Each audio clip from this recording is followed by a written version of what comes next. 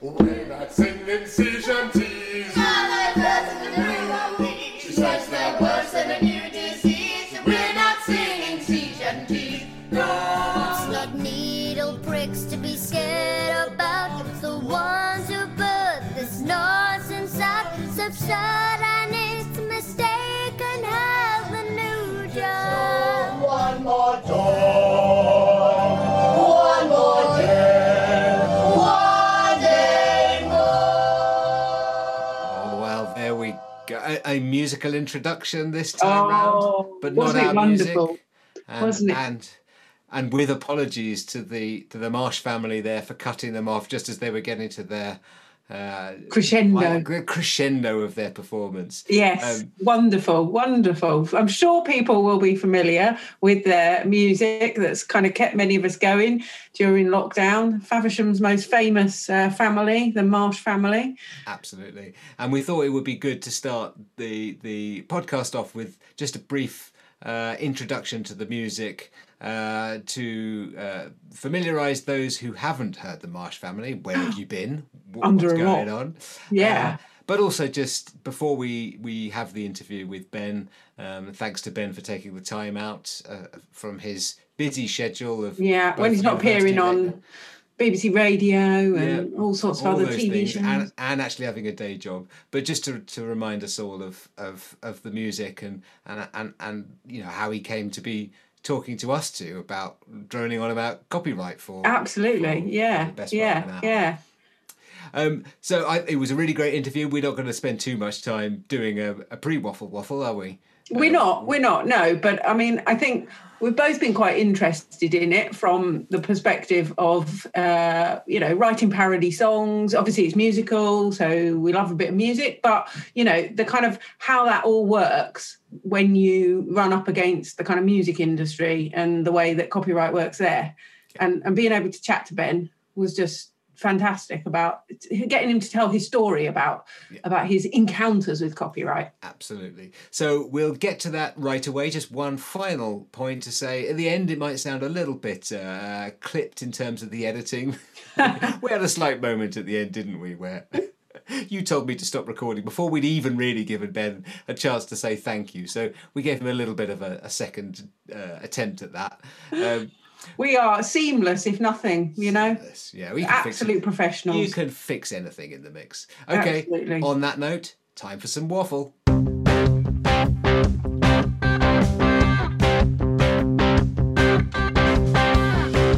not legal advice, but it will have to suffice because it's copyright waffle, copyright waffle, copyright waffle. All right. Hello, everybody. Hi there. Hello. It's Chris and Jane here back with another copyright waffle. And we have a very special guest with us today, don't we? We do. So you might be thinking that seemingly all our guests of recently are from the University of Kent. But in this case, the person we're talking to is also an internet superstar. So I'm very pleased to welcome Dr. Ben Marsh to the Copyright Waffle podcast. Hi there, Ben. Thank you very much. Hi, it's lovely to be here. Yeah, well, it's fantastic that you could take time out of your busy schedule to talk to us. Because we'll get into your story in a moment, but presumably your time has been in quite a lot of demand recently. A lot of people wanting to talk to you. Well, not just that, but the dog and the cats at home, with everyone still locked down at the moment. The children keep coming in with long division problems, like everyone else who's got kids. So time definitely in demand in all sorts of ways. Yeah. Okay. So well, we appreciate it very much, you taking the time to talk to us. Yes, we definitely do. So the topic of the podcast is copyright. So there are clearly some copyright aspects to your story, but perhaps if you can just run us through what's been happening in your life and in your family's life over the past few months that's kind of led you to this stage. Well, I'm a historian in my real life, so there's a kind of a long history or a short history, I suppose, and the potted version of the long history is my mum and dad are both music teachers, and my mum writes kids music, so there's a lot of that in my blood. And since our kids were growing up, we've always made little songs, and typically we've, you know, tended to record a few of them and shared them. In the old days, it was on CDs that we used to kind of make CDs. And do you remember when we used to sort of print covers to DVDs for Christmas presents? Yes, yeah. So that was all very straightforward, and there were no copyright issues associated with that at all.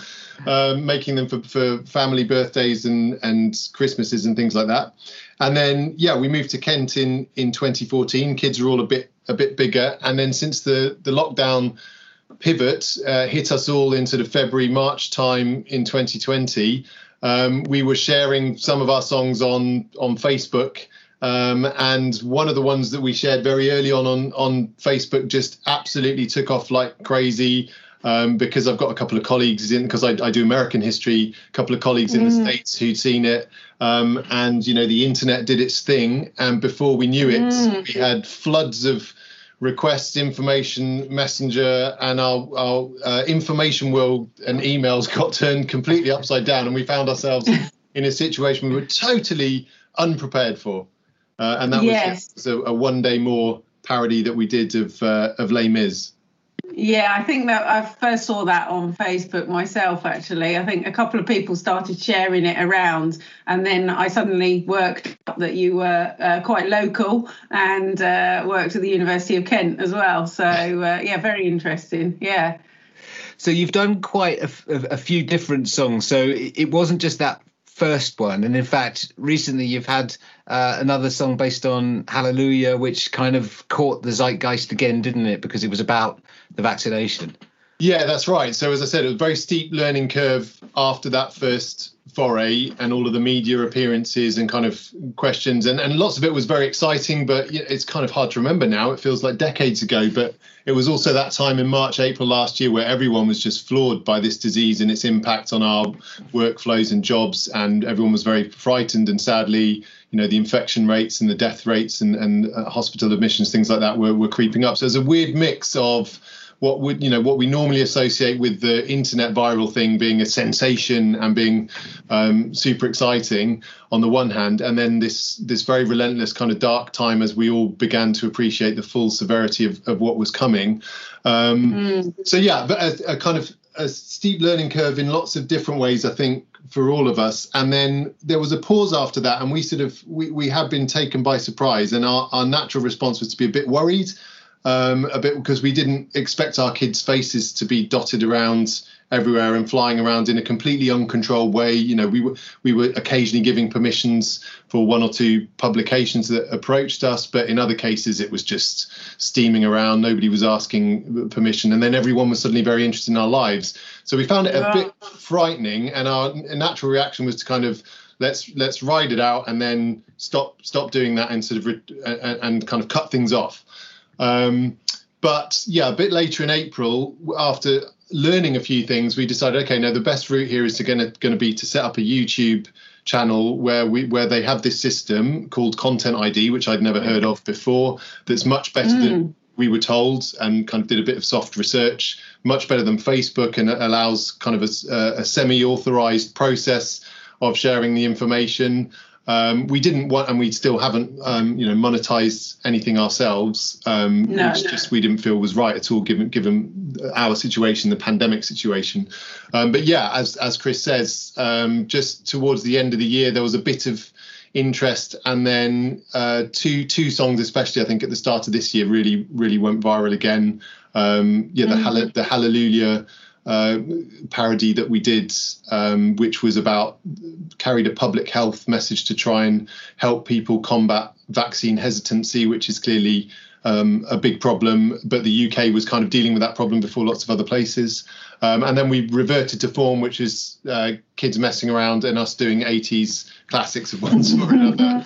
And so we did a version of Bonnie Tyler's Total Eclipse of the Heart that we called Totally Fixed Where We Are, that again seems to have caught the zeitgeist as we've all been in. I like that one a lot. It's brilliant. I mean, I think the thing that makes, obviously, an aspect that makes them so charming, I think that people like them is your family's performance and the fact that you're together and managing to, in some ways, And your children's amazing voices. Amazing voices, well. but you managed to get it all coordinated at the same time as you're actually talking about everybody else's lived experience, which is that actually there's an awful lot of arguing and tension within any household in even the best circumstances. So I mean, it's great to see, but I'm quite interested to understand and we'll get on to the copyright kind of takedown and all that stuff in a moment, but your creative process, if you like, what's the, how does it start? Do you discuss as a family what you're going to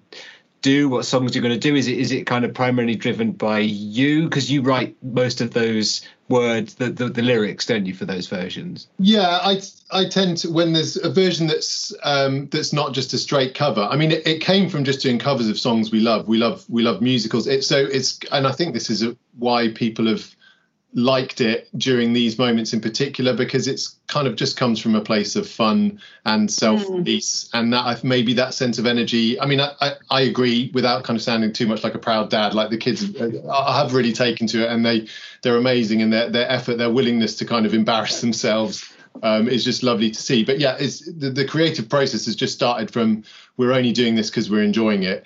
And the moment it becomes something where someone's not enjoying it, we stop. And that's why we kind of haven't felt like we need to produce this, or we're not guided by anything externally. And obviously that's much easier in lockdown because we're all stuck in our own little world. So there hasn't been any like pressure from the outside other than the odd email recommending what people would like us to do. So we just kind of do what we want and what makes us laugh. And a lot of that comes from, sadly, our background in 80s power ballads or 90s music or whatever. I do tend to kind of do a bit of the steering when it comes to the writing the lyrics of things that I think are funny. But then I always get turned down for songs, or lines get twisted, or people refuse to sing them. So the creative process maybe starts with me, but it always gets contaminated and destroyed, and then we end up with what we end up with by the years. Yeah. Maybe we'll give you a couple of suggestions of some of our favourite 80s power ballads at the end. Yeah, Chris and I are quite fans of doing a bit of karaoke of that sort of stuff, aren't we? So yeah, I'm sure there's plenty more. I wondered if you could tell us a bit about, I mean, we sort of often speak to people who've been involved in copyright for a long time, and obviously for you, I think some of it probably was quite new to you when, you were kind of suddenly thrust into the limelight, this sort of lockdown success, and maybe copyright wasn't something you'd thought about before. But I mean, I just wondered, because, you're a lecturer, you're a historian, was something that you had thought about in any significant detail? Had it come up sort of in any aspects of your work before? And can you just sort of tell us a bit about what sort of happened and how it, suddenly became quite a big deal? Yeah, I mean, I suppose probably most historians, I guess my background in terms of thinking about copyright or rights issues had tended to be to do with visuals and text, right? So the world of music and audio and publishing rights and things like that, I had absolutely no versing in whatsoever, and still don't really feel like I do. But yeah, it had tended to cross my path thinking about questions of plagiarism, academic plagiarism, student plagiarism, but also trying to get rights licensed and being careful with what I'm using in as kind of supporting lecture materials. Mindful also when there's an educational orientation versus some of the public engagement work that I might be doing. So I was director of public engagement for a while in the Faculty of Humanities, and engagement's always been a really important facet to me of what we sort of do as historians and academics. So on a couple of projects like that, where, for instance, in our Age of Revolution project, we were assembling objects from heritage collections. We had to absolutely kind of know our way around sort of due diligence with making sure that we had rights and permissions for those images to have them embedded in the site and things like that. So yeah, I'd come across it in some ways in my kind of work capacity, but not really to do with audio. So when you did have to deal with those, you found yourself, you mentioned Content ID, in a completely different world where in some ways these are algorithms, aren't they? These are bots that are regulating what happens, and then you start having to deal with the legal affairs departments and the permissions departments of major entertainment organizations. And so, can you just talk us through that process of what happened, and how did you work your way through those?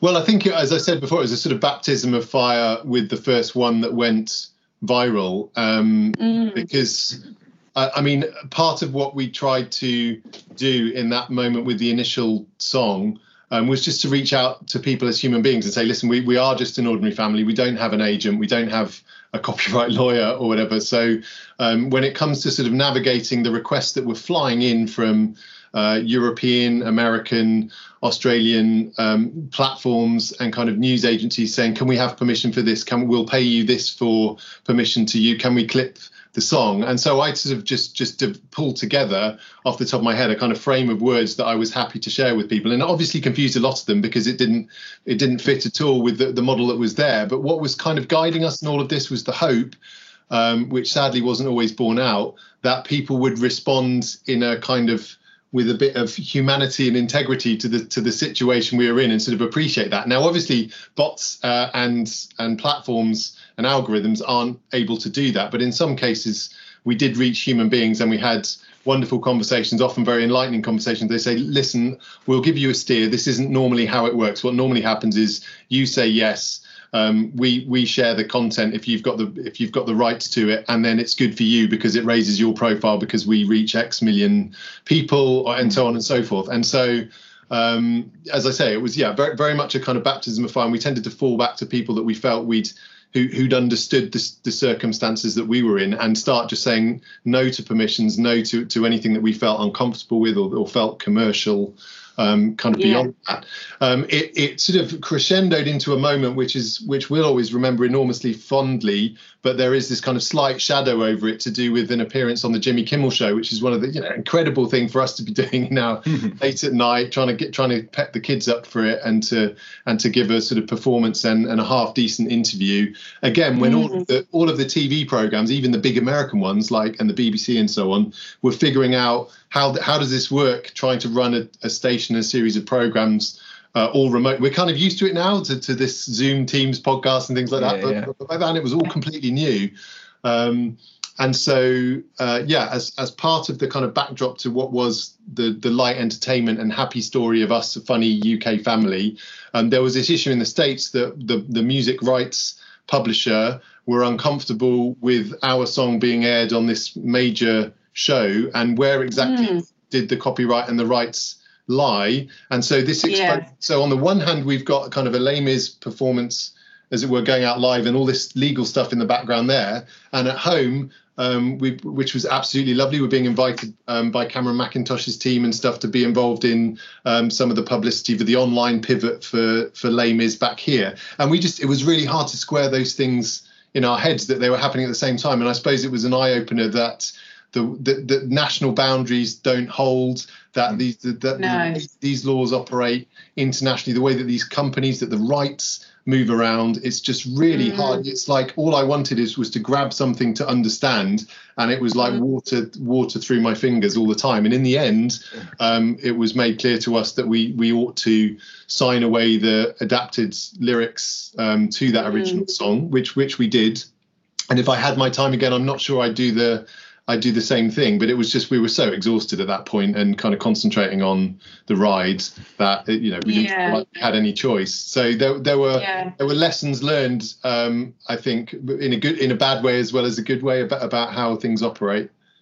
It's really interesting to hear you say that. And I remember when we caught up recently, a few weeks back, I know I shared with you the article written by Karis Craig and Bob Tarantino, a couple of Canadian lawyers and legal academics, about this process of trying to communicate with each other at a time of great crisis, and they're drawing the links to the Decameron and what happened in Europe during the time of the plague.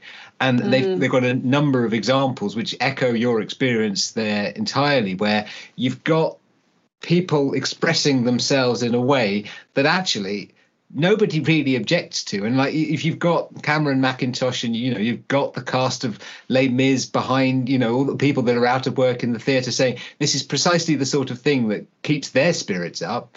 And similarly with the Hallelujah, you've got the NHS and the amount of support you've had from people there, but that it doesn't necessarily align with the way that these systems are set up. And the copyright law is about those big media networks rather than something that's maybe based more on humanity. I'm not suggesting there's an answer to it, but I think I was very much struck with talking to you about your experience and then seeing that this is a global challenge, really.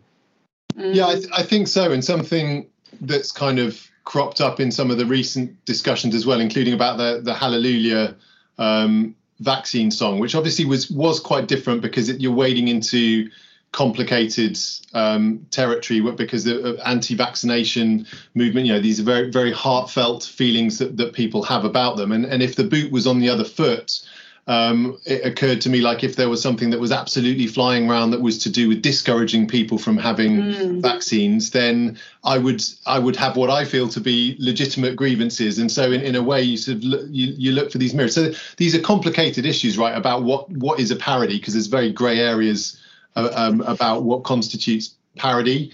There's also grey areas about what the kind of internal morality or political messaging that's flying around with some of the content. But I think the conclusion that I'm reaching, and seems to be hardening rather than softening over the course of this journey, is that there ought to be more transparency for creators and for people to see where they are in any process, even if it's an automated process. Because it feels from the bottom looking up, which is still very much what we feel we are, that you don't learn what you need to know about who's made a decision, or even if a human being has made a decision, when you're asking the questions. And when it's the other way around, suddenly the law's involved, and it feels much more just repressive in some ways. And to give another example of kind of our experience of this in our journey lately, having kind of figured it all out and been very diligent since that first song, with always going to request rights and seeking licenses, and often being told, no, it's fine, we can rely on Content ID, or that the music rights publishers would like us to rely on the Content ID system. There's a kind of irony there of all the efforts that we have to go through, hoops that we have to jump to, which sometimes we can't even finish jumping through because the companies prefer us not to, because they're happier with the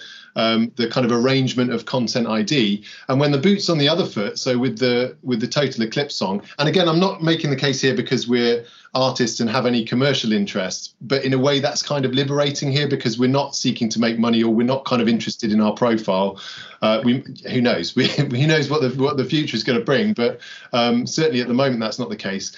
And yet there are, we knew from what friends were saying and people were telling us on social media that there were tens and tens of millions of ripped copies of our song, of our content, kind of adaptation circulating around. And we couldn't get those taken down or shut down. You can wait ages to get a response, or to kind of hear back from some of the companies that do it. So there feels a real difference, a real disparity in how quickly some of these mechanisms move, and where the kind of boots of authority are able to kick fastest, if you'll excuse the metaphor. Yeah, it does feel that the system isn't really balanced in favour of the creator, and even as far as, I mean, it's interesting.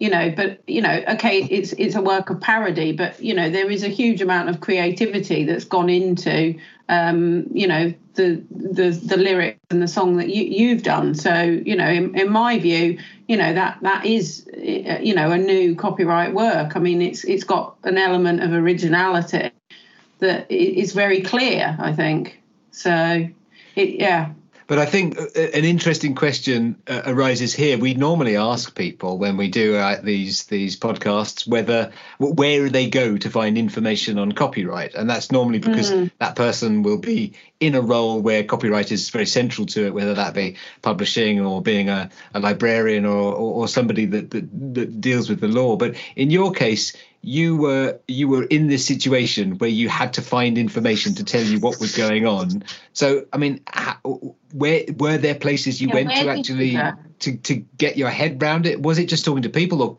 or did you find useful sources of information?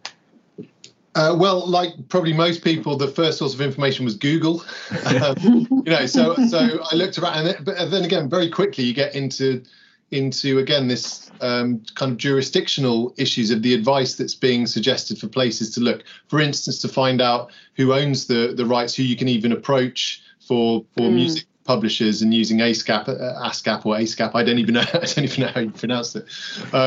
So yeah, took some soundings from friends, and then happily people like Chris, desperately in the case of the Hallelujah song, obviously we were just shocked and really disappointed and frightened when it was doing the rounds, and we were having all these lovely messages from vaccination hubs and NHS, and Sir Patrick Vallance had retweeted it. So we thought, yeah, this is great. This is kind of making a difference, and this is what we hoped for from the song, even while we were getting what was expected, which was a small undercurrent of kind of very abusive stuff on comment threads compared to the other material. And then suddenly it was taken down. And Alfie came downstairs from upstairs and said, "Oh, Dad, why is the song not playing? It's disappeared."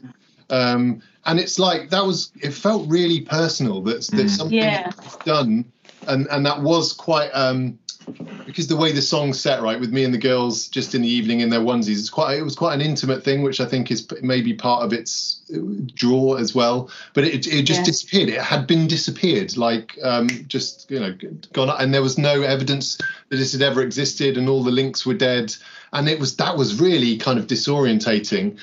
So we wanted to suddenly get as much information about it as we possibly could and figure out why on earth this has happened, because there were all sorts of explanations flying around my head, which was to do with maybe the Cohen, because it's a wonderful Leonard Cohen song, obviously. Maybe the Cohen estate had got wind of it and had a problem with it. Maybe the anti-vaxxer lobby had mobilized in ways in sort of political ways.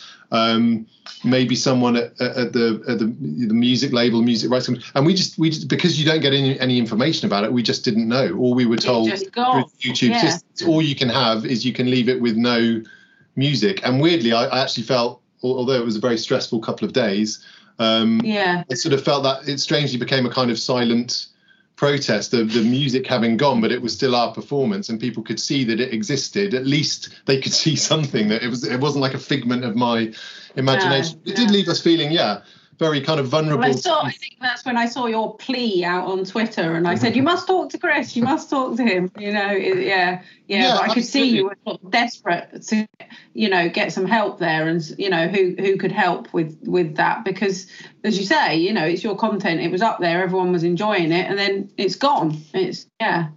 And that, that was one of the wonderful things that we have learned, and that fills us with a lot of positivity, even amongst the general kind of traumas at the moment, is that there's a kind of faith in the online community now that because the most of any video of ours before this last year had ever been seen was, I don't know, like 200 views or something on Facebook. And then, but suddenly when we put something out there, then we get people coming back with positive ideas and suggestions, and so Chris and then some other people that got in touch that were incredibly helpful too. Can I hold that thought for a moment, because I think we've got an apposite jingle here to play in order to celebrate who I would say appear to be your copyright heroes.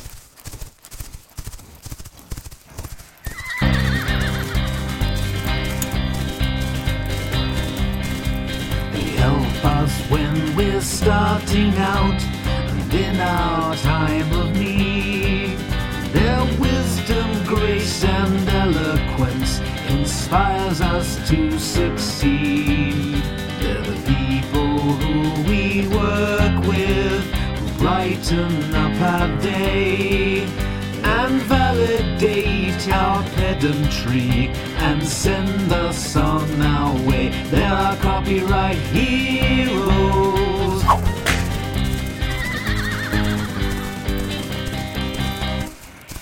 There we go. I thought that jingle had led you to run away, Ben. Yeah. So, I mean, obviously, Chris must be up there with one of those, but No, it's quite a long jingle, so hopefully it's given you enough time to think through. Because we thought you might want to give a chance to name check some of the people that helped you. Yeah, I don't know if they all had to be mounted from the noise of horses. No, I mean there were actually lots of people that kind of rallied around, and the stress being shared on Twitter itself can bring a bit of pressure. We wanted to try to reach a human being as quickly as possible to help us assess what had happened, but also to try and understand what might have happened. As I was saying, there were kind of different explanations floating around my head, and frankly, we still haven't got fully to the bottom of it. But just the chance to think it through and assess what the possibilities might be. The consensus is that it probably hit some algorithmic threshold. Maybe it was 600,000 views, maybe 650. I can't remember, because it was climbing pretty quickly at that point. That then it kind of created a block on it until it could be assessed. But we had wonderful emails from people like Julia Redder, who until recently was she's German, was a member of the European Parliament, instrumental in, I'm sure known to all of your listeners, but embarrassingly not to me particularly well, but clearly instrumental in pushing for the democratization of the digital sphere and for copyright reform in all sorts of different ways. And so she dropped us an email with a couple of suggestions, one of which, by the way, was this: we should stick to sea shanties like lots of everybody else online. So we've come back to bite her with that recently, and I was just chatting to her yesterday actually about a matter that we might check in about later, and also Jim Killick at the Open Rights group, where he's an executive director, and they were incredibly generous with their time, with a very stressed random dad and historian, but they totally, and in a way there's a kind of connection here, because by explaining that we'd spoken to people, to Chris, to give us a sense of some of the problems that might be in motion, and that they could see the public pressure that was coming from Twitter, and some of the kind of political capital about combating vaccine hesitancy as well, that I think it did create more momentum than an average kind of user, creator, uploader could expect. So there was a happy end to this story, which is that it was unblocked by Sony ATV, and has now since then been able to carry on playing, and was proud enough to say featured on the Democracy Now! Program in the States yesterday during their news bulletin. So that was lovely. But no, they were incredibly generous with their time and helped us think through some of the options that were possible. One of the options that we didn't take, but is something I'm definitely interested in revisiting in future, maybe this is one for another podcast, is to actually test the parody exception in UK copyright law, which is yet to be tested.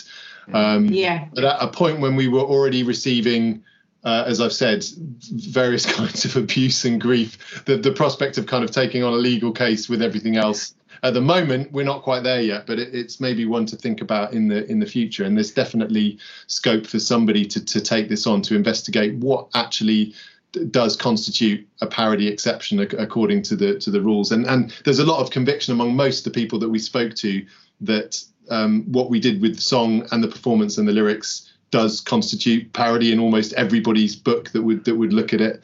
Absolutely. Whether that would win a case is a different matter. Yeah, absolutely. That's Section 30A of the Copyright Designs and Patents Act for legislation fans. But yeah, no, very interesting. I would just like to add a couple of names to thank you from my perspective to Tony Barton, who works at PRS for Music, and Paul Clements at the Music Publishers Association, who helped me when I contacted them on your behalf to kind of get through and hopefully have some role, in unblocking that. So. While we're on it, sorry, Jamie Lawson at the BPI as well, who's been great with a couple of conversations as well since. Yeah. So I think let's celebrate all those copyright heroes. Let's put them on a horse and go whip cracking around. Fantastic. Ben, what stuff are you working on at the moment? And I mean, interpret this in the way you wish. If you want to tell us about some of your songs you've got in the pipeline, then feel free. We can go down that 80s rock sort of ballad line. But, you know, or your academic work as well. What sort of stuff are you working on at the moment? Well, in academic terms, last year I was none of this crazy viral journey should have happened. Well, for lots of reasons it shouldn't have happened. But I was supposed to be in the States actually on research leave last spring, but couldn't go out there. And there was going to be a little book launch for what has been a 10-year project. So it's a book called Unraveled Dreams: Silk in the Atlantic World, circa 1500 to 1840. It's about attempts to grow silk around the Atlantic basin by various European powers, including places that really have no right to try to grow mulberry trees or silkworms, like Kent and Britain and Sweden and places like that. But this was one of the commodities that was supposed to be grown, rather than things like, you know, tobacco and sugar and rice, and all the slavery and all of the things that ended up coming out of Atlantic economic development. So a huge amount of effort was created to try to grow silk, and it never came to anything. And I'm always really intrigued by the history of failure and things that didn't quite happen. So it started out as a kind of footnote, and it ended up becoming a 10-year 400-year book project. So that's still kind of excited in picking up some of the threads, if you'll excuse the pun, from that one. And then more recently I've been trying, because it's really hard to write at the moment, and you can't get into any archives anyway. So I've been reverting to a little fascinating project about a kind of what we call a micro history. So it's a small episode, but maybe into which we can read big things. And this is an episode that I came across in primary sources in the 18th century on a river system between Georgia and South Carolina, of a load of kids and pregnant women that started eating dirt or clay eating, and many of them sadly died. But it's investigating what might have caused that clay eating, and whether it was diseases or mineral deficiencies, and how they understood those behaviors. So that's where I'm going academically. And then in terms of the songs, there's always about 5 or 6 floating around. The one that's been a real headache to try and nail, because the kids are now playing it really well on instruments, is You Can Call Me Al by Paul Simon from the Graceland album we always loved. So the instruments is all good, but it's just for writing parody lyrics, there are so many words. You know, it starts with "Man walks down the street," and I can see where it could go comedically, but there's just so much to pack in that so far I've tried, and speaking of the history of failure, failed to make that either funny or fit within a verse of Paul Simon singing. That could be one of your micro histories. I love it. I love the idea of micro histories. I hadn't come across that before as well. So I'm definitely interested in checking out some of your academic work as well. So yeah. We often talk to people, as we've said, who know quite a bit about copyright, and one of the things we ask is like whether they have a sort of favourite nerdy fact or an anecdote about copyright. I mean, you're going to have so many stories to wow people at parties in the years to come. If you were going to do that about copyright, is there something you found out recently that you might want to share with us? Well, I don't know if it's a nerdy fact, but the only sort of interesting anecdote that we discovered recently with one of the songs that we were into, because obviously now a question that crops up very early on with us is who owns the rights to this song, and what are the implications of trying to pursue it, because we've had very different responses from different music publishers, some of whom say as long as you're not monetizing, you can do what you like with it, and we won't even put ads on it on YouTube. And at the other end of the spectrum, which sadly is more common, you just don't get a response when you fill out the official forms and you wait for what normally would be a reasonable 2-week, 14-day legal gap, but you've still had no reply, and you kind of stick it up and hope it doesn't get blocked, having tried to do everything that you feel in a human world could reasonably be expected, even if it doesn't constitute full legal licensing. So a song that we did recently, which was a version of the Lion Sleeps Tonight, which we made about takeaway food, and we called the Buy-In Eats Tonight. There's a little anecdote in its copyright history, which is that basically it was culturally appropriated in the 1960s by a series of music producers, and the version everyone knows, which is from The Lion King or the Tokens version, which is translated into English, and that's kind of the version that we modelled our kitchen song on. But originally it was a Zulu piece called Mbube, and it just came out of copyright in South Africa, I think, not that long ago. But it was the subject of a court case about the rights, and again, what straddles international rights. And it's interesting. Again, there's a part of me that wonders what would happen if we went back to YouTube and said, "Oi, why are there adverts on this? We've created new words, but this is an adaptation of Mbube, not what YouTube Content ID says it is, which is oh god, I've forgotten what the French translation is, but it's le Lion d'Or ce soir or something like that. It's it's been identified by the bot as a French song, not even the English version. So at some stage it might be intriguing to kind of roll sleeves up and say, what's happened to all this advertising revenue? Can it please go to one of the charities that we've supported or nominated? And to play with that issue as well. But it's just having the time to do some of these things. Yeah. It sounds like a really interesting thing to go down. And you discussed before that, copyright is really about money in often, and in your case, as you've said, that you're not doing this for the money, and you have charitable, that you have charities that you're putting any money that it does raise towards, and you've got the most recent song as well is linked to Comic Relief. Is that right?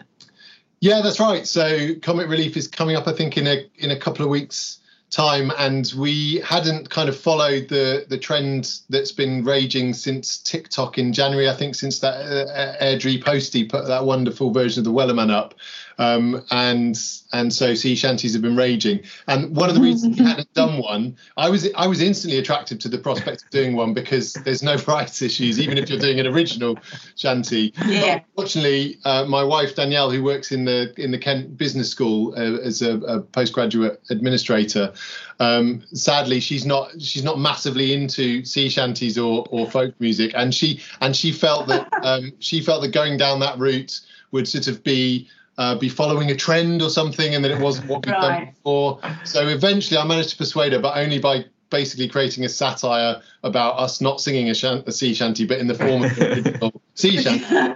And the other reason we thought that might work well is because there weren't any rights issues. I wrote the music and the words. It's all our own content. And so for the first time, flipped monetization on. Sorry to anyone that's had to watch an advert for it. But all of that revenue will be going straight to our little Just Giving fundraiser. If anyone does have any spare change at this point in the pandemic, please do have a look and think about contributing. Yeah. We will put a link into that as well on the blurb about this podcast. Yeah. Definitely, it definitely is. It's a great song. So I really enjoyed that, and all the ones you've been doing recently. On the takeaway song as well, it did make me want to take away. I mean, I think you've had quite a few reactions like that. I also noticed you had a response from one of the famous gig economy delivery food companies on Twitter. I don't know whether you've had sort of piles and piles of hot takeaway food turning up at your house ever since. Or... We got offered something after the first one, which had a pizza, but sadly, where we live, we're not within range of that kind of delivery. So this is something that Jane and I talk about all the time. See, in Canterbury, of course, we have all of those things on hand with a large student population at normal times. Outside, on the outskirts of the beating heart of the fringes of East in the Kent. Fringes, you have to make do with what you can get, I guess, foraging in hedgerows. Yeah, that's right. So no, there's been a weird. We finally, much too late. So, I mean, the YouTube channel was late enough, but we finally set up a sort of social media presence just to protect. Because as I say, last time round I was on leave, but so I had a bit of kind of bandwidth to cope with stuff. But this time, teaching some wonderful students on my British Atlantic World courses. And I just didn't want that traffic in the email again. So we set up an account. And as you can imagine, there's been some weird and wonderful offers, suggestions, people writing their own parody lyrics that they wish us to kind of apply to songs from every time period that you can imagine and every genre that you can imagine. So can I ask that, you mentioned your students, do you think this is going to help your teaching scores? You know, is your module suddenly becoming super popular? Yeah, I don't know if they'll have expectations. I did once. This was years ago. They're expecting you to sing. I did once sing in a lecture. I was giving a lecture about John Brown, who's a famous 19th century American abolitionist with a big beard. And of course, there's the famous song John Brown's Body. But none of our, it's like these things where you age and you haven't realised it culturally. None of the students knew that song. They only knew it from Glory, Glory, Man United was the only version that they knew. So I did once attempt to sing in a lecture, but no, I don't think they expect it. It's funny, actually, not a single student has mentioned it. Maybe they haven't even connected it, which is fine. No, I think they're too scared. I think that my experience, I think, of undergraduate students is they'll be petrified of mentioning it because they'll, want to be seen as terribly serious and academic, and they couldn't possibly mention it. So you'll have to just sing, I think. No, that's perfect as far as I'm concerned. We just carry on as normal. So one question we had, and feel free to answer to the negative or give a non-committal one, is it would be great to see a song about all the challenges associated with copyright in the 21st century in a social media environment.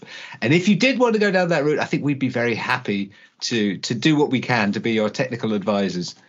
Absolutely. Well, collaborate from Chris's point of view as well.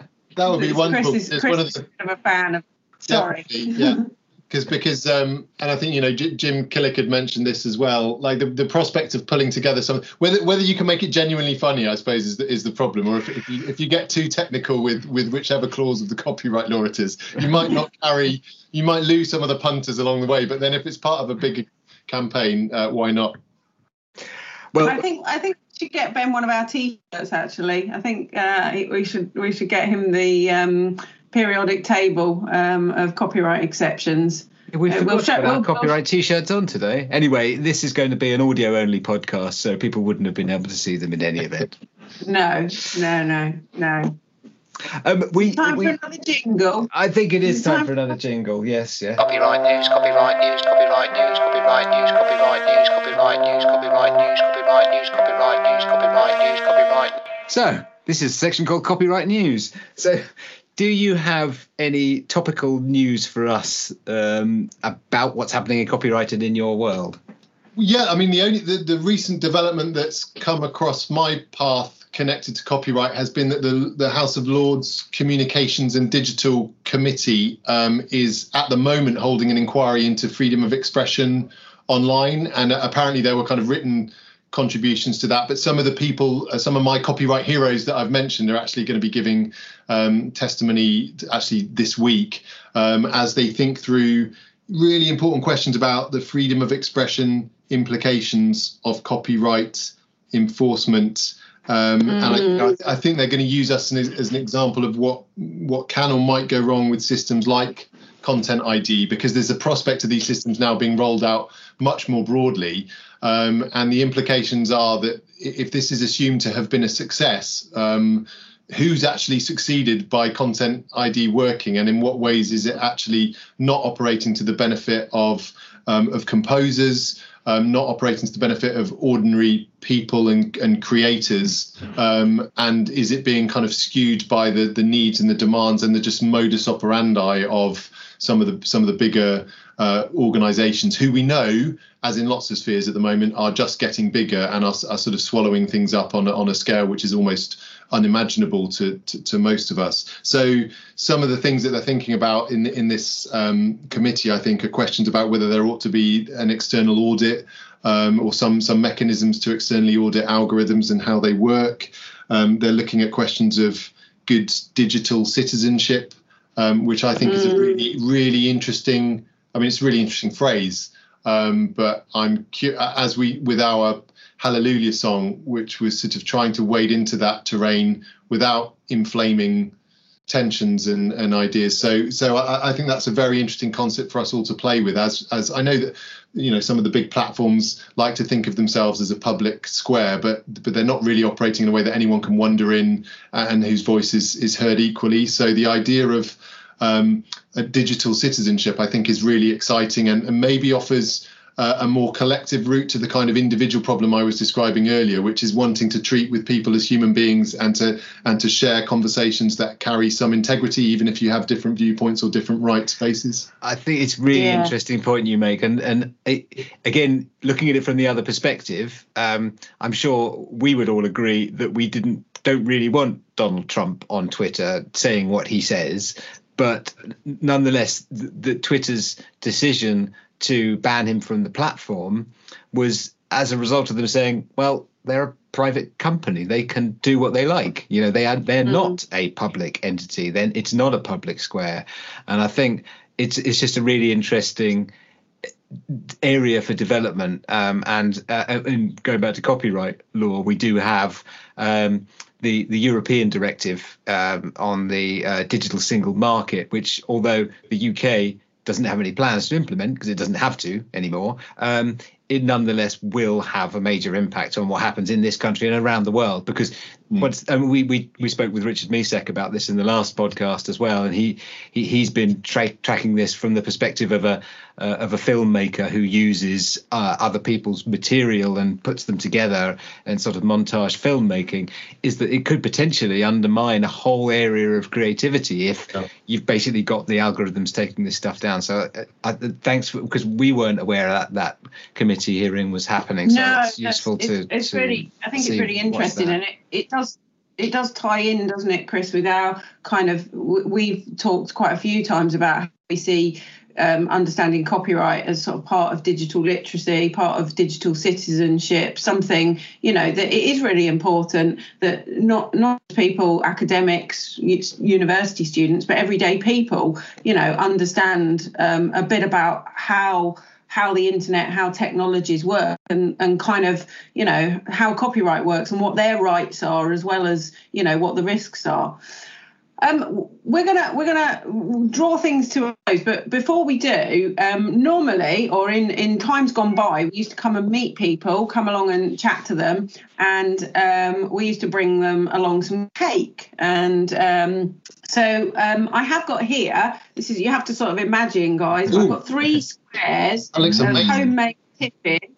I potentially can deliver, Ben, to you if I get out on my bike. It could possibly be like, if I did a round bike trip, we could probably do a sort of 3 points of a triangle where I could burn off the calories of one of them. Yeah. But you two have to just imagine. I'm going to enjoy the chocolate tiffin, which is my kind of lockdown treat. But have you got a favourite kind of cake, Ben? Have you had a sort of, you know, lockdown baking frenzy, or is there a sort of go-to? I've had a lockdown eating frenzy of things that other people have baked. I haven't been one of those good parents that kind of fully helps make the dough and stuff. Luckily, Lils has done some of that, but actually our girls are big enough that they just kind of crack on with it and just leave a mess in the kitchen for someone to tidy up. The short answer is, like lots of things, jumping back to classics from my youth at the moment, we're all getting a bit nostalgic, I think. So Battenberg would probably be a random cake from the 1980s that we used to have at tea time with Grandstand and the A-Team and things like that.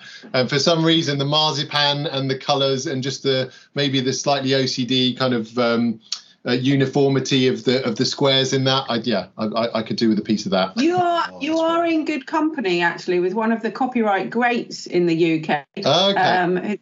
Professor Lionel Bentley, who we interviewed, and I think that's his favourite cake as well, isn't it, Chris? It is his favourite cake, yeah. And I think I was always put off it when I was younger. I think it was probably it was a marzipan thing, wasn't it? And it was the marzipan and the pinkness of it. I think but actually I have come to, I appreciate it now. I do like a Battenberg.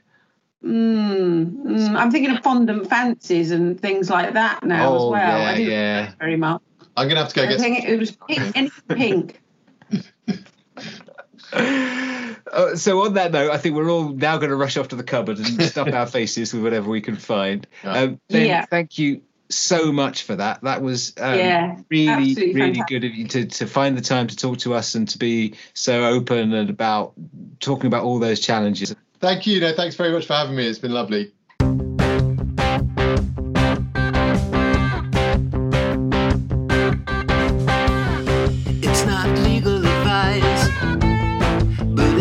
To suffice because it's copyright. Copyright waffle, copyright waffle. All right. Right. He likes to narrate what he's doing when we ever do any sort of teaching online. I'm now sharing my screen. I'm just, it doesn't seem to be working at the moment. I'm having a few problems. Won't be a minute. Blah, blah, It's blah. just to give everyone in the loop as to what's going on in my inner monologue. Right. It says we're recording the meeting. So now we're ready to go. So let's cue the music.